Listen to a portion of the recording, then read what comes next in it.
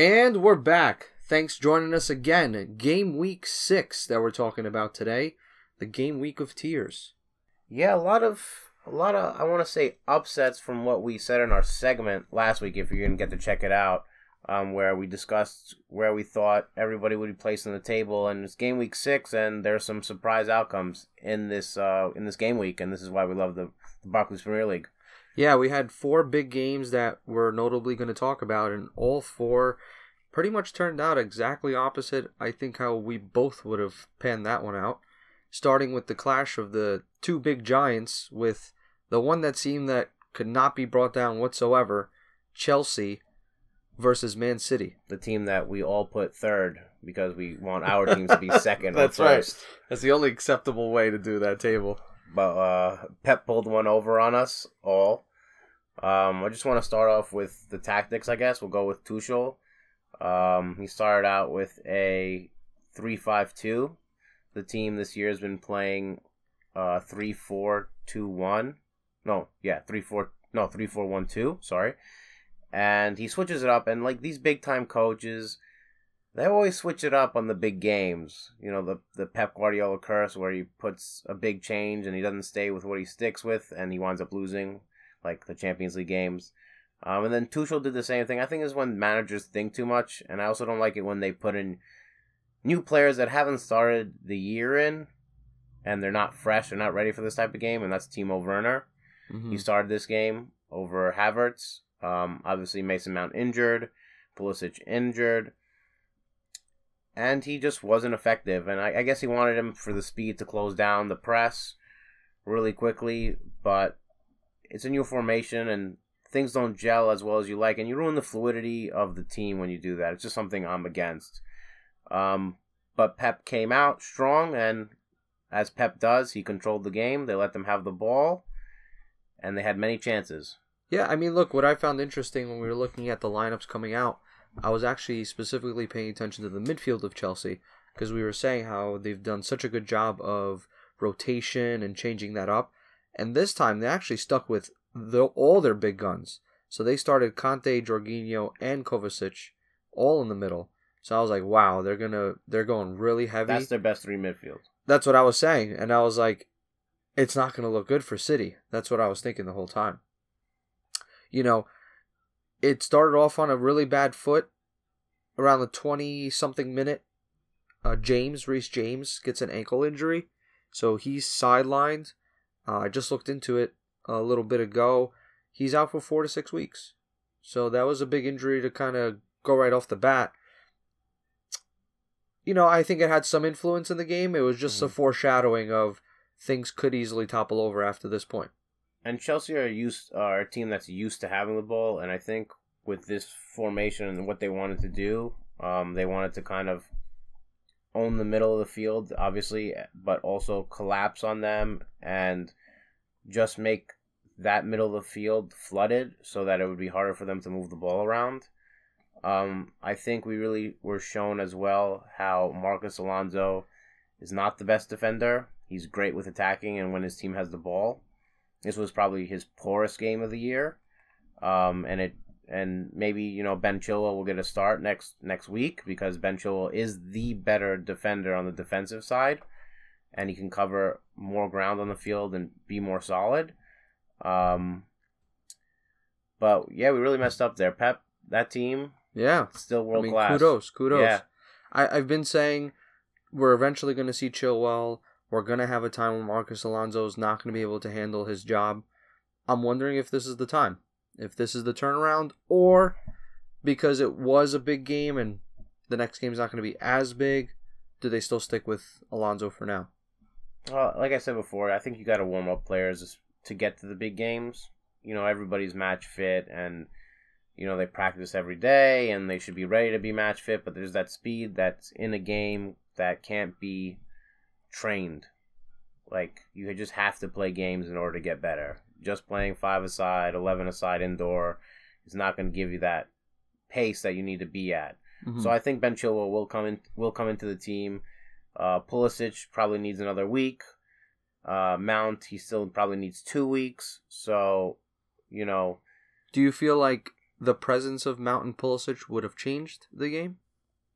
I think the presence of Mount would have changed the game just because I'm a huge fan of Mount, and I think he's a playmaker, but he's also got so much hustle in him, and he can pass the ball, and he runs off the play.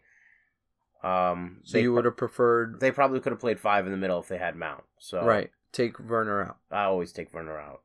Because they have Lukaku. They're a team that's going to want to bounce off Lukaku and use the wings to get it back in the middle, and that's what they've been doing. So... Yeah, having a system now with the 2 strikers, I felt like they weren't even existent. No, and...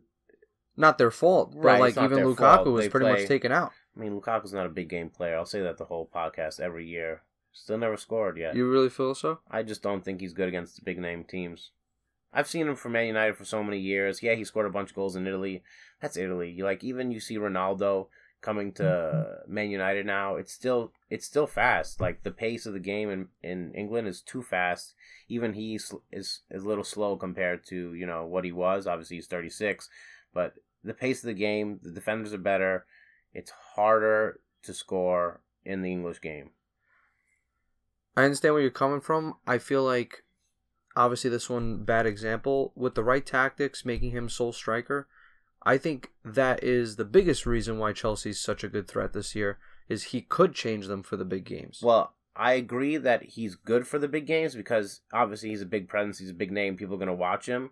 But he's not going to score goals. Like, as many goals as he should. Because there's not a lot of strikers in the Prem that can do a little bit of both. Like, he could be a target man, but he can also have long shots. He could do a lot of different things. And I think that's what gives him the edge in the Prem. I actually don't know if I've ever seen him take a long shot before. Like, honestly. Okay. I've never seen him shoot from outside the box. I'm saying in the sense of, like, how, for instance, like, Dzeko, I know he runs into Jovetic, they're all target men. They're only good for headers. Yeah, no, he can play with the ball at his feet now, and he runs up into the midfield to collect as well, which is something he has. That's what I'm saying. Game. You don't get that usually with target men, so. And that's great for adding to his game and playing against the small teams where he'll win out and he'll be stronger, and the Chelsea team can outplay the weaker sides. But in the big games where they're better structured and that defense is more solid, he's always struggled. And moving on, well, let's recap.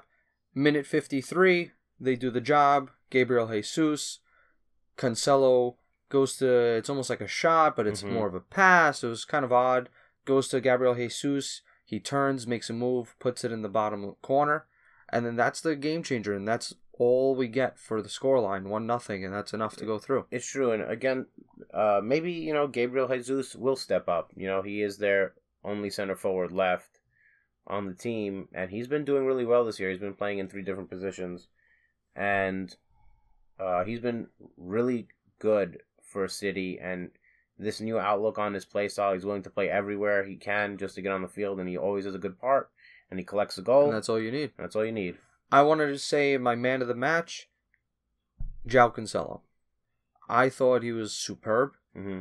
He literally was like a big force, especially attacking.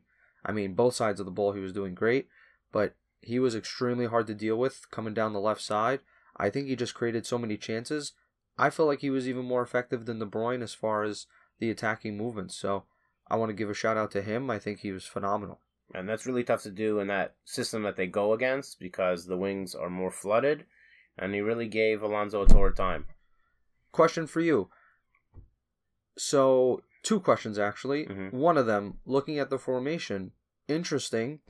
They had Gabriel Jesus on the right, and they actually had Phil Foden as their technical striker on the formation.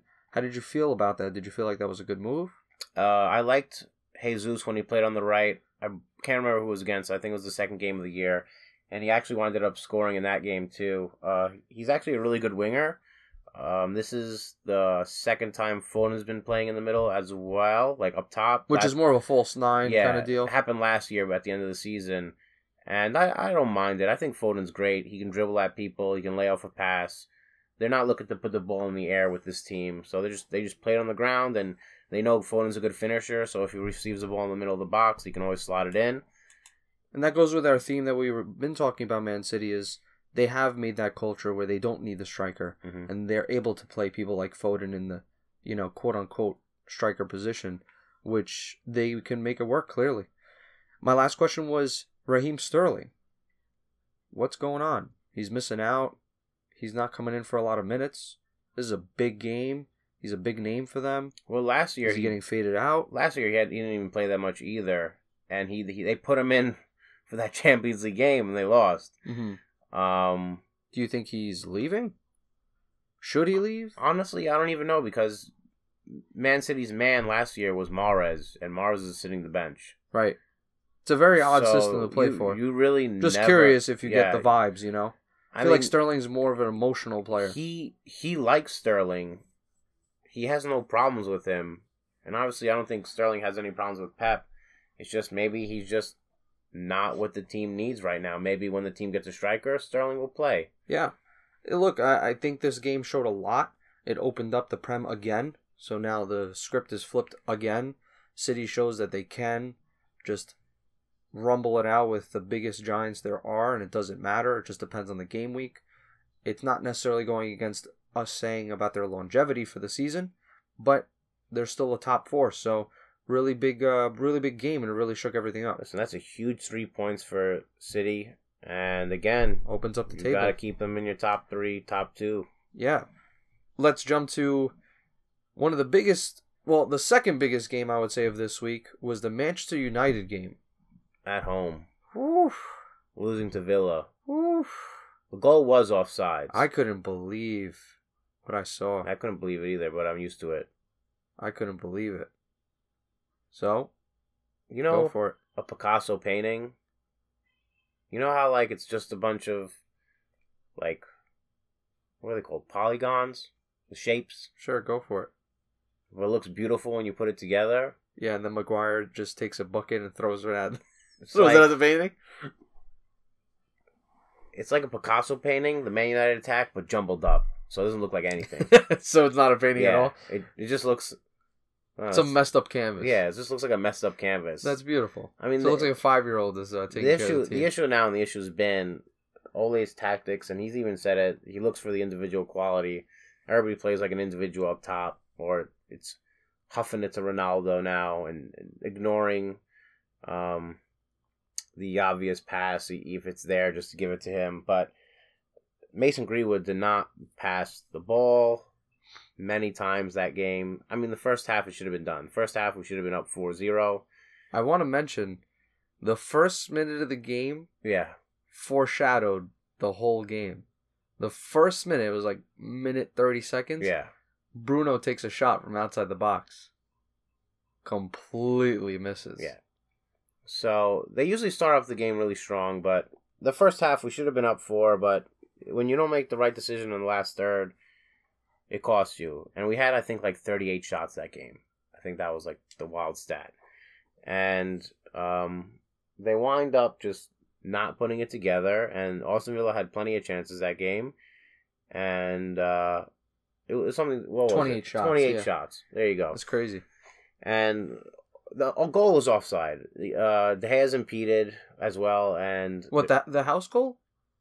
Aston Villa? Yeah, it was offside. It wasn't because Cavani was guarding him from the inside. Yeah, but he touches De Gea and is in front of him. Well, it could be a piece of his body. It could be impediment, but it wasn't offside because Cavani was grabbing him. They got into this whole altercation, and then the camera honestly just stayed on them too because they were having such a big dispute. And so since he was being held, right next to De Gea, he runs towards the near post, but into the players. So actually, he keeps himself completely onside for the goal. Now, as far as impeding, you could make a different argument, but it wasn't offside. It was good. Right. It was clean. Regardless, it shouldn't have come down to that. VAR should have looked at it, and they haven't been looking at anything recently, and it should have been taken away. But again, it's not. Villa should have won regardless. Yeah, it shouldn't come down to that. They should have won. United played terribly at home again, and Ole really needs to get his tactics together. McFred, as they call it, McTominay and Fred in the middle, is something that the fans don't like because It's too secure. You have Rafael. I don't think that was the problem. You have. This is what the fans don't like. They have because you have Rafael Varane in front of them. I mean, Okay. also sorry guys, Shaw and Maguire obviously injured that game. They had to come out. Diego Dalot came in to play on the left-hand side. He usually plays on the right. And Lindelof came in to fill in for Maguire. But the thing is, you have, like, I was even watching in the game, you know, because I figured it'd be a topic to talk about on the podcast. And Fred runs around more than McTominay. And Ole likes McTominay and Fred because of how much they work. But I was watching McTominay in the game, and he kind of just covered like this one space on the field. And whenever McTominay actually plays well for the team, he goes up and down the field. And like later into the match, you saw him saw him pushing forward. And by him having that presence and running into the box, it kind of jumbled up their defense more and opened up for our team to attack better. But most of the game, like before that, he was just kind of roaming ahead of Varane. And come on, Varane's a world-class defender. We don't need two CDMs in front of Harry Maguire and Varane. You only need one. Like Chelsea. You could replace one of them with Pogba, Right. I felt. Instead of making him a left wing, I think that was odd. Pogba actually plays really well as left wing, which is very odd, but he plays really good. He likes to play left center attacking mid, or a left center mid, and he usually gets that option. But Pogba's honestly been one of the better players on the team this year. He's been running around more than he usually does. His passing's great, obviously 7 assists in 6 games, which is phenomenal, and 2 of them he didn't even get an assist in. I'm not a fan of McTominay and Fred playing together. I really think you just put Fred there. Fred needs to be benched, though, because his pass completion is lower than my test grades in college. Damn, that's pretty low. So they could put McTominay in, or Van de Beek, or Matic. Matic has been excellent. Like, just put him in for, like, the big games, or, like, those little small games where you know it's going to be aggressive in the middle. Matic is like that Sunday League dad that you put in because you know awesome. he's going to do his job. He holds the ball. He's so... Like, he's like a Berbatov midfielder. He's slow with the ball, but he looks very graceful, and he finds the open pocket to run into, and he gives the pass. McTominay's scared to give a forward pass. He just gives the simple pass, or he gives like this low-weighted pass, and it does nothing for the team. At least Fred, when he gives a pass, it might not get to you, but at least it goes forward. Okay, listen, you're putting a lot of pressure on McTominay. Let me direct you a little bit. Yeah. How about the other M on the team? Maguire, man. How about that pass? Like, what happened with him this game? You feel like that was a big deal as well? I don't think he almost gave up a whole goal. Yeah, but that happens. Or 2. That or happens. 3, but that happens. For me... He didn't look that confident. I know exactly what you're talking about. Now, I'm not putting the whole thing on him, but... No, I mean... I feel like that was way more glaring. I mean, Maguire does that at least 3 times a season. Honestly, so he just needs to use them up. Yeah, in one game. I'm glad he already got a couple done. But he's injured. He'll be out for a little bit. I agree with you with Greenwood's performance. I felt Greenwood like was it was a typical inexperienced performance. Like, he's never like that. I don't know why. I don't know. I felt like it just showed the inexperience. You know, like he wasn't able to identify the play as it was developing, so he did what he knew best, which was just make sure this thing goes on target. Right. Like, he didn't look up to see where everybody was. There was a play where, like, Ronaldo went opposite of him, so he could have either back-passed it or tried to do something different, and he was like, as soon as he couldn't see anybody, he just looked straight down, and he was like, how am I going to strike this as hard as possible? Probably did that, like, 3 times. So, it's not necessarily selfish, I just think his inexperience was showing that game. Definitely, you could say that. Definitely, Bruno was giving him an earful, because how many times are you gonna make the same mistake, like so many times so quickly? Like when I'm playing, like if we're on the field, right, and I miss the opportunity to pass you the ball, and I waste an attempt. You try and fix it the second time. Maybe I'll try and take a shot, but then, okay. But, you put your head up, you look for the option. My bad, right? But then you do it again. All right, my bad, I'm a jerk off. And then you give it, you know what I mean? How many times are you going to make the same mistake? You're just looking like an ass out there. Yeah. Can we go to my favorite part? You sure? All right. PK. Oh, God. So the irony is the man who scores gets a handball in the box for his team. Yeah. So that's Courtney House. And Bruno's chosen to take it. Right? He is the penalty kick taker. No, that is a... Oh, he is. He was the penalty originally kick taker, set. yes. Okay. So, yeah. So, Bruno Armstrong. Bruno Little Einsteins. Bruno Fernandez. Did you see Emiliano Martinez? He wanted... See, there's like this That whole was thing. amazing. There's this whole thing going on. He actually... He's the man. He told Cristiano Ronaldo to take the PK. I watched it 3 times just to see how to see how ballsy he was, because I saw it like the first time super brief because there's so much going on. And I saw him pointing at Ronaldo, so I was like, all right, they're probably blowing it up because he pointed his direction, so they're gonna say something. But if you watch it for like a whole minute straight, he like kept asking Ronaldo over and over again, like, take it, I want you to take it. He just kept saying that, like, to the point where Fred was pushing him out of the way. They were telling him to stop talking. Bruno kept his head down because, like, a lot of players, it's all mind game. Yeah, like he's a lot of known players for that. around Ronaldo. A lot of players were around Bruno, but Martinez actually wanted Ronaldo to take it because he considers him the best player in the world. So he wanted to be able to save that penalty. I thought it was just mind game. Like, he's doing that on purpose because he knows Bruno's going to take it. So he wants to get in Bruno's head. No, he just really wanted Ronaldo to take it. Okay, because But obviously that still gets in Bruno's head because Bruno it's has to score the penalty. Because it's like he's reminding Bruno, the best player in the world, not taking it, don't miss. Right. You know what I mean? Yes. It's definitely. It's definitely I still think a mind both game thing. It's definitely still a mind game been. thing. Yeah, Bruno misses it. He's missed, I think, only 2 out of like 25. So he's still gonna take him. Like, it's not even a question. Elon Musk was really proud Like, of him. Yeah, it wasn't that high. That was a SpaceX. It wasn't higher than Sergio Ramos's. It was pretty high. Listen, it was just hit with a lot of power. There was a lot of anger behind that kick. But he was crying after the game, too, because he knows how much it meant to the team. Yeah, listen, it's one sucks. kick. I get it. I understand. But I only have one question here, which is, this is 11 games. The last 11 games, only 5 have been won by United. Don't forget, this is all competition. Okay? This includes losing the Young Boys. Yeah, 2 right? home losses in a row. How you feel about Ole?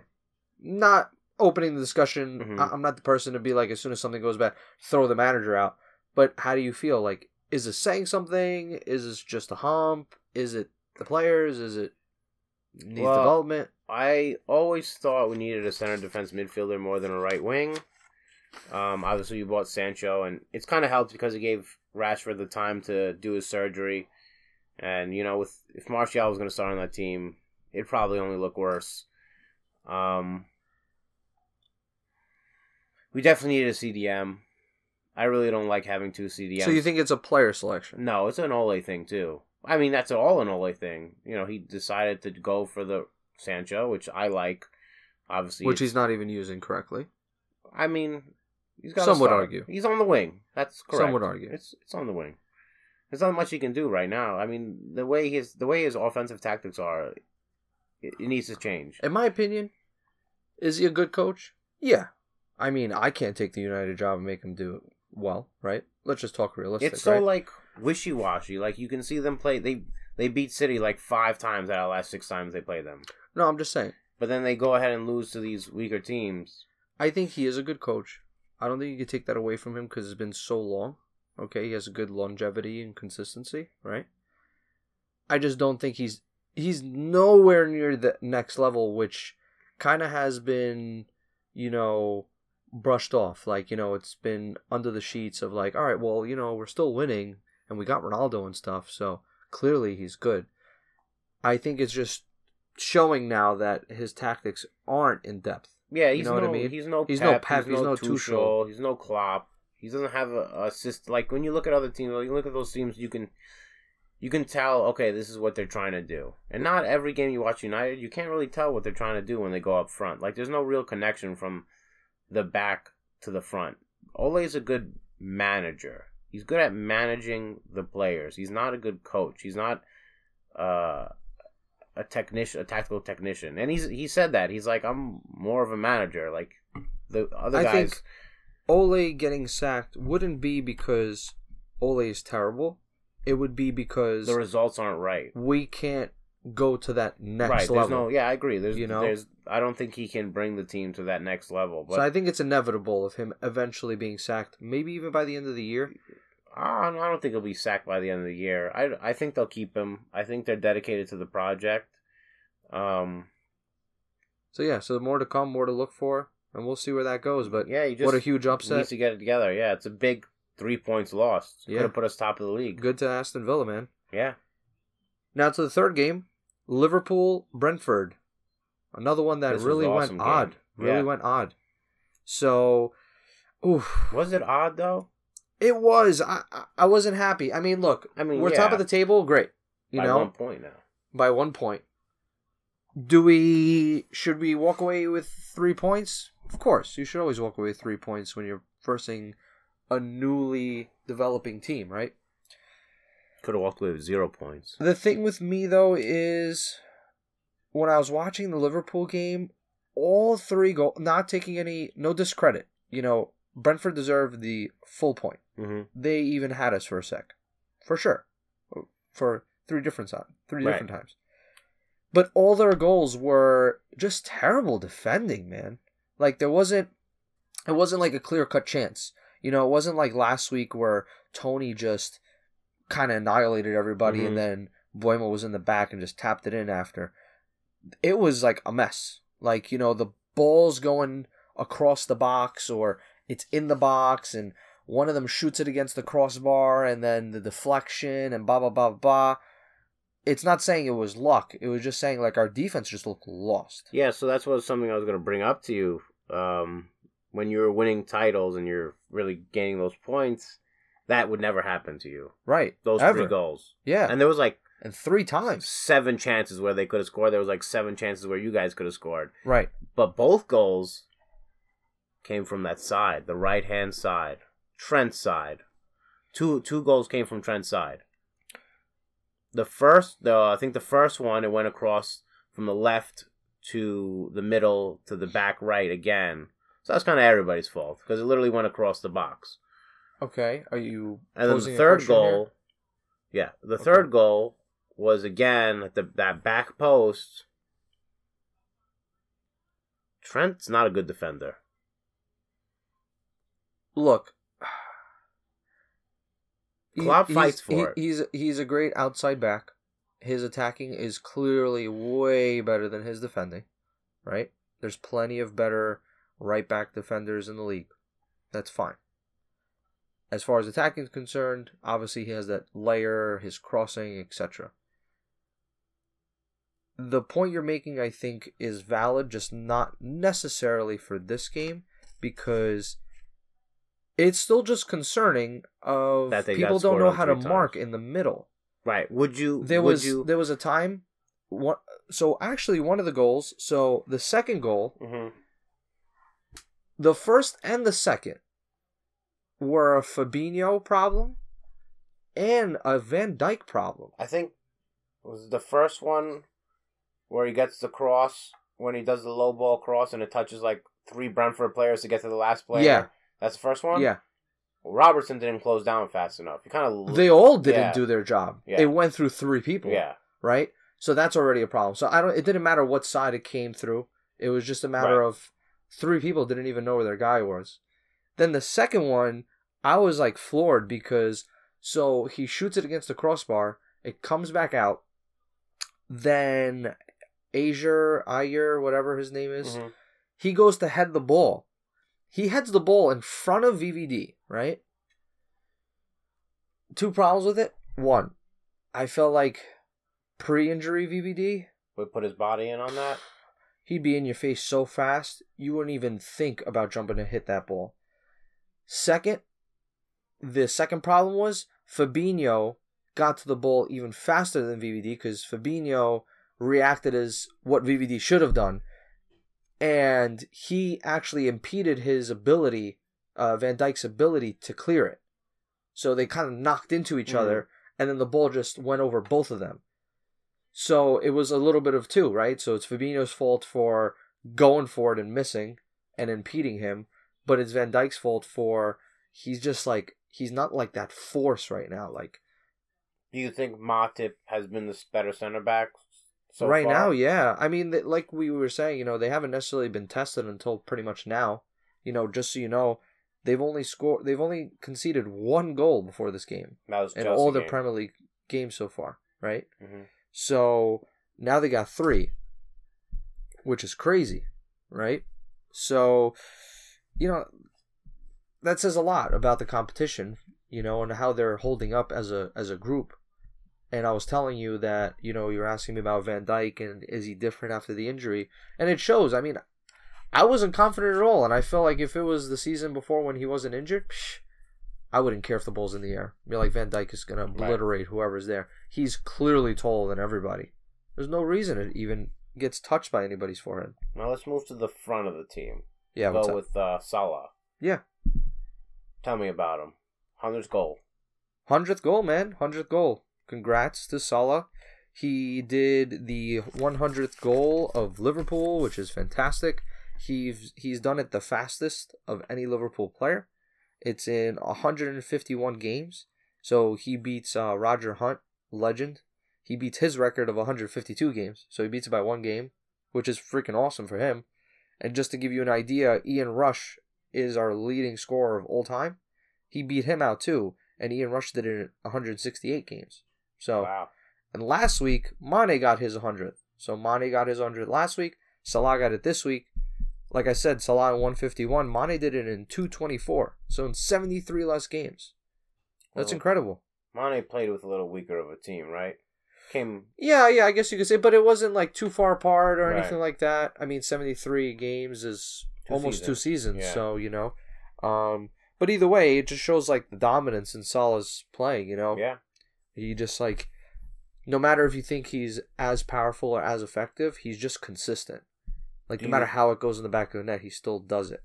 Do you think he's better than, say, people that are in the top 10 goals list for strikers in the Premier League? Do you think he should be up there? Like, would you put him at that same level as, say, Wayne Rooney or Thierry Henry or? I think that's a hard question, right? I mean, stat-wise, that's going to be its own thing because, stats are just stats. It doesn't matter what you have to say. Stat-wise, I don't think anybody could be Henry. That's what I'm saying. You know what I mean? Like, they might hold their own caliber. Maybe. Who knows? Who knows what's going to happen?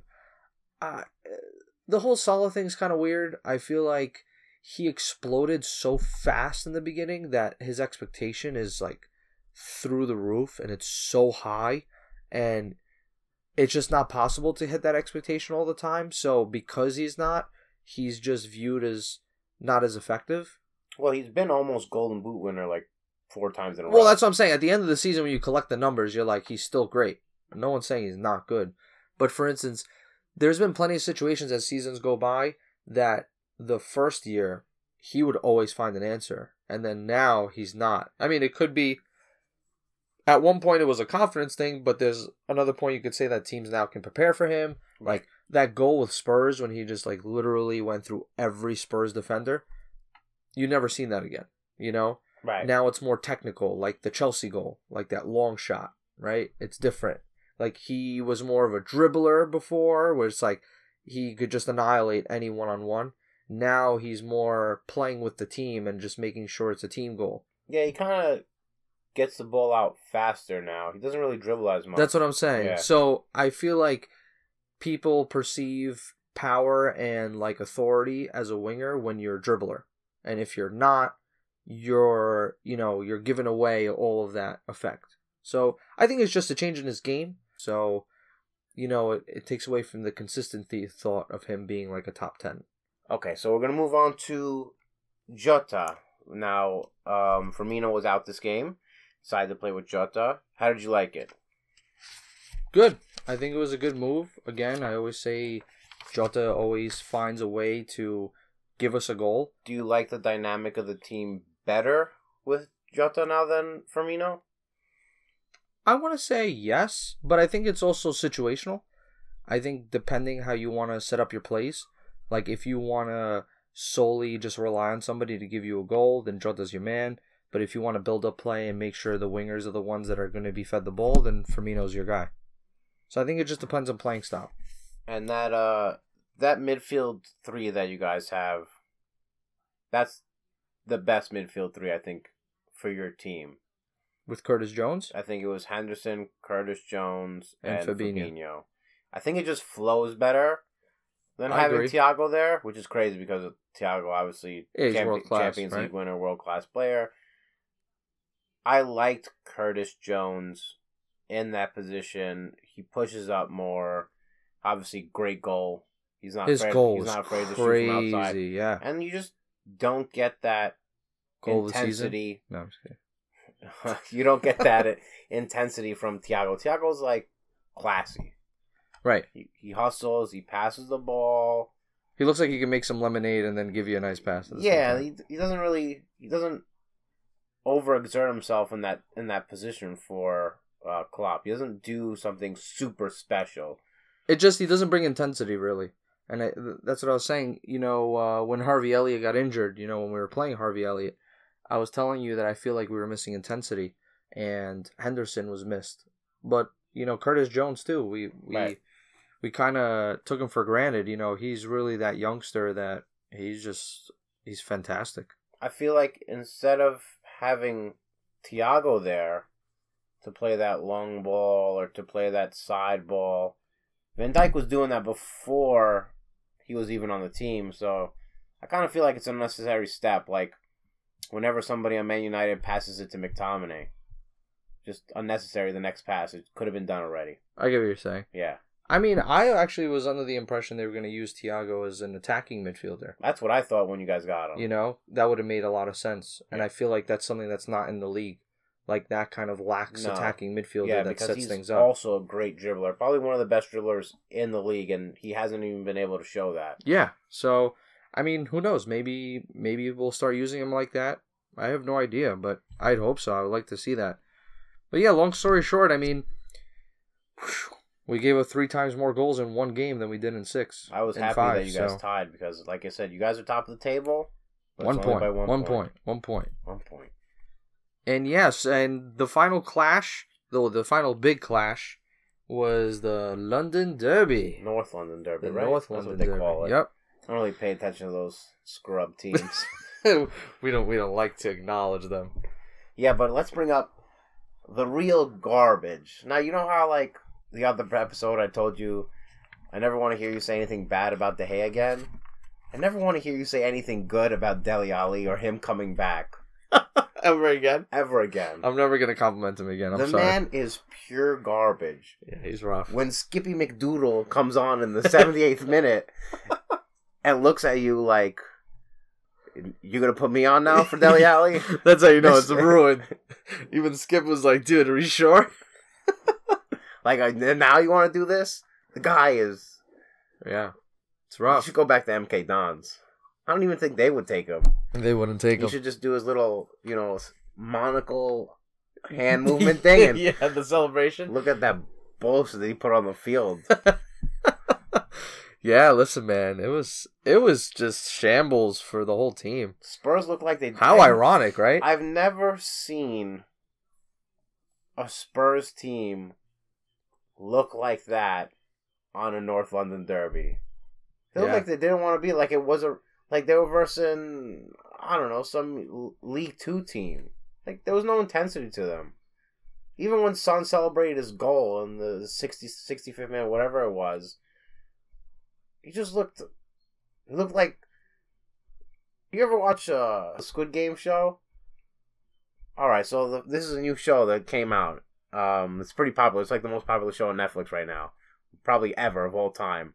So the emotion, like in the show, it's about gamblers. So he wins the horse track betting race, and he gets really hyped, but everybody else around him lost, so everybody else is sad. And that's what Son looked like during when he scored. Like, he just looked all by he was trying himself. to hype up the crowd. Everyone's like, no, the crowd was leaving by the 35th minute. They're like, The guy didn't even show up. We never even seen this before. Yeah, it's rough, man. Yeah, It's rough. I feel bad for Spurs fans. I mean, you don't realize how big of an impact like the derbies really are. Yeah, you and know? like when Nuno Espirito Santos is like your fifth choice coach, and he's the only one that wants to come to the club. Yeah, yeah. I mean, let's go to the opposite side of the coin, which is great performance by Arsenal. Ooh. Finally get to compliment them after 6 games. So I mean, we did kind of compliment them last two. They won 1-0, 1-0. Yeah, but they weren't even. But this, they wins. looked good. Yeah, this is real goals. This is legit. This is real. I always like to see Arsenal win because, again, when I watch soccer, they were a threat and they were like this huge team and played really well. And it's always good to see them win because there's always even like a little piece of me that hopes that they get to like that top 4 area again, that top 3 area, and they start pushing for a title. Obviously, they need a lot of time to do that, but the team that they've built now looks good. Mm-hmm. Yeah, I mean, look, it's been the same team. We just weren't convinced whatsoever. The last 3 games has been the same team. That's what I'm saying. Yeah. We weren't convinced until now. And shout out to the Arsenal Academy. Yeah, for Saka having and Smith 2 Rowe. solid players. Ooh. Yeah. This was Smith Rowe's possibly best game. I mean, when he was interviewed, he said he felt like it was his best game. He was superb. Saka was like everywhere like usual. Aubameyang Comeback of the season? Finally back. Last time you said finally back to Dele Alli, and look what happened. So, I mean, that's cool with me. As long as I don't say that about Liverpool players, I'm going to keep doing that. Yeah, Aubameyang, last year was rough for him. Yeah, I think Aubameyang just waits for me not to pick him first round in fantasy, and then he plays. I mean, this year you picked Mason Mount, look where he's at. So I'm going to just stop doing the first round. But if he can become that consistent goal scorer that Arsenal had 3 years ago, and they tied for the Golden Boot, and he really carried that team to, I believe it was like 5th or 6th place, so that they secured Europa Champions League. I think with this team, they could get back in that area. And that's why, in my top 10, I had them somewhere around that area, clinching it back. I can't remember, honestly. But the defense looked good. Aaron Ramsdale is definitely number 1. Tomiyasu was good. This was like the lineup of... Partey was phenomenal. Of the new signings, right? Yeah, I mean, Partey barely played last year, too. And so, like... We're finally waiting for him. Yeah, he's been injured, and now you're seeing all this come together. Xhaka looked comfortable. Just get Xhaka off, please. He looked comfortable with Partey. I don't want to look at him anymore. I mean, I understand. Just get rid of him. But he looked comfortable. The team looks good. Yeah. No, they look wonderful. And I was even looking at just the average age because I was like, wow, the 2 academy players starting. You have Odegaard now. He's a young guy. What is the average age? So 24? It's early 20s, yeah. So Smith Rowe's 21, Saka is 20, and Odegaard is 22. And that's your 3 straight across. And then your back line is 22, 23, 23, 24. Wow. That's young, man. That's young. Team for the future. Obviously, your CDMs are older. 28, I think, is Partey, and 29, Xhaka. And then in his 30s is Aubameyang. So they're a future invincible team, is what you're telling me. I mean, maybe. I think that's really that's way too high. Yeah. I was hoping they won 1 game, dude. Can you relax? Why was it? I was just hoping you didn't say maybe, but you ended up saying it. Well, you got me excited. For Arsenal to be an invincible team? Did you see Aubameyang's celebration? No, I didn't. What did he do? He slid towards yes, I did. And he did like the whole Thierry Henry thing. Yeah, there was also that extra line on the ground. It's from his shoe, but who knows where that's from? No, I just found that ironic. He's like trying to be their prolific goal scorer. I mean, he's got to be. I found it weird because I think it was last season. I was watching like an interview with like Ian Wright, club legend. He was like super hyping Aubameyang. He was super hyping. What else was there to hype on that team? No, just I was just like so surprised at the caliber of what he was saying. Like he was like deeming him as like that next iconic figure, and he's going to be an Arsenal legend. I don't know. I feel like for me, like the reason I bring this up is because celebration. It looks like Thierry Henry. Thierry Henry is the icon of that team. It's like, dude, he's not that kind of caliber. Well, I think he was that kind of caliber. Just imagine, it's 2000, I think, 15, 16. If he did his whole career, You open up in that Arsenal, FIFA yeah. where he was on BVB. yeah. Look, if he did his whole career, yeah. That's what I'm trying to say. You know, the impact he's had for Arsenal. Do you think he's an icon for them? Not yet, but he's had two big years for them. But then they fell off. But again, you're looking at he's not joining a team that, you know, is situated. He's joining a team that was in super transition. You know what I mean? And they would climb and they'd fall way lower than how much they climb. I guess that's fair I mean? point. I guess that's fair point. Yeah, I mean, look, I mean, we shall see what else they bring. I mean, You know, at he this came point, to the club with the hair, and now he has the hairline is wild. Like that's like the decline of Arsenal. Happens. Like his hairline is the decline of Arsenal. Like I mean, it could be a LeBron James thing. The farther the hairline goes, the better he gets. Who knows? It's definitely not. It's not the problem at all. It's reached the half of his head. So yeah, I mean, look, they flipped the script, and Arsenal went from the worst start to improving, and Spurs went from the best start to getting way worse. Yeah, they're practically even. They flipped positions. One started at the top first, the other one started at the bottom. Literally, they're just going to meet in the middle. They're going to hang out right there. They met in the middle, and one's slightly above the other. 9 and 10. They're going to hang out there for the rest of the season. Nuno has a lot of work to do. Just some special notions to 3 players of this week that we didn't talk about in the games. On his debut, Cornet from Burnley, great goal, and he helped them solidify 1 point, 2-2 game. I want to give a shout to Mikel Antonio. I think I doubted him so much, and he's come back from an injury and still scores. When he plays, he scores. I love it. Last year, he would score 2 goals, get injured. Come back a month later, score 2 goals, get injured. That's what he does. If he doesn't get injured, he can't score again, so he has to do that. Well, you saw he played 2 games in a row. He scored a lot, and then he's like, I gotta get a red card. He used all the power. He got a red card. They came back, he scored. He played too many games in a row. He uses the power of the red card.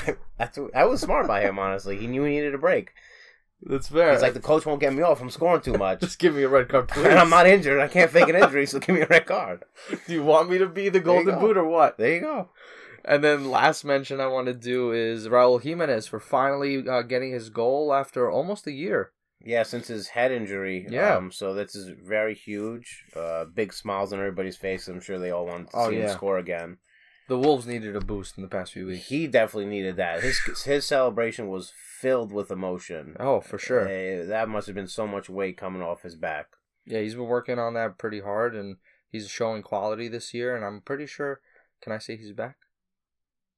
You can say he's back, because usually when you start scoring goals, you keep him coming. Okay, we'll say he's back. Yeah. You're allowed to say he's back. All right, cool. Definitely not Dele Alli. Not Dele Alli. We're not talking about him anymore. Kane needs to score too. Kane needs to do a lot more. A lot more. He's got 0. A lot more. Yeah, we'll see. We'll see what everything brings. Thanks everyone for listening, and this is our recap for Game Week 6. Thank you.